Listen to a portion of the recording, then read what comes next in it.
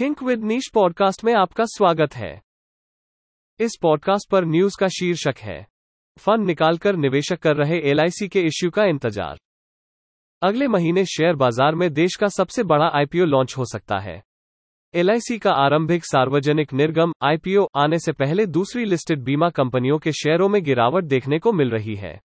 Fund manager और analysts के अनुसार एलआईसी में निवेश करने के लिए निवेशक दूसरी लिस्टेड कंपनियों में अपनी हिस्सेदारी को कम कर रहे हैं।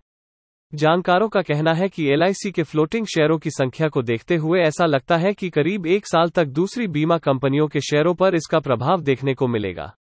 अभी एलआईसी में सरकार की 100% हिस्सेदारी है। सरकार कंपनी में अपनी 5% हिस्सेदारी बेच रही है। एलआईसी का आईपीओ बीमा कंपनी का दुनिया में तीसरा सबसे बड़ा आईपीओ होगा। हमारे पॉडकास्ट चैनल से जुड़े रहने के लिए धन्यवाद। आप हमारी वेबसाइट thinkwithniche.in पर अन्य श्रेणियों जैसे व्यापार, सफलता, मनोरंजन, स्टार्टअप, सिनर्जी, स्थिरता, समाचार और उद्यमिता से जुड़े पोस्ट पढ़ भी सकते हैं।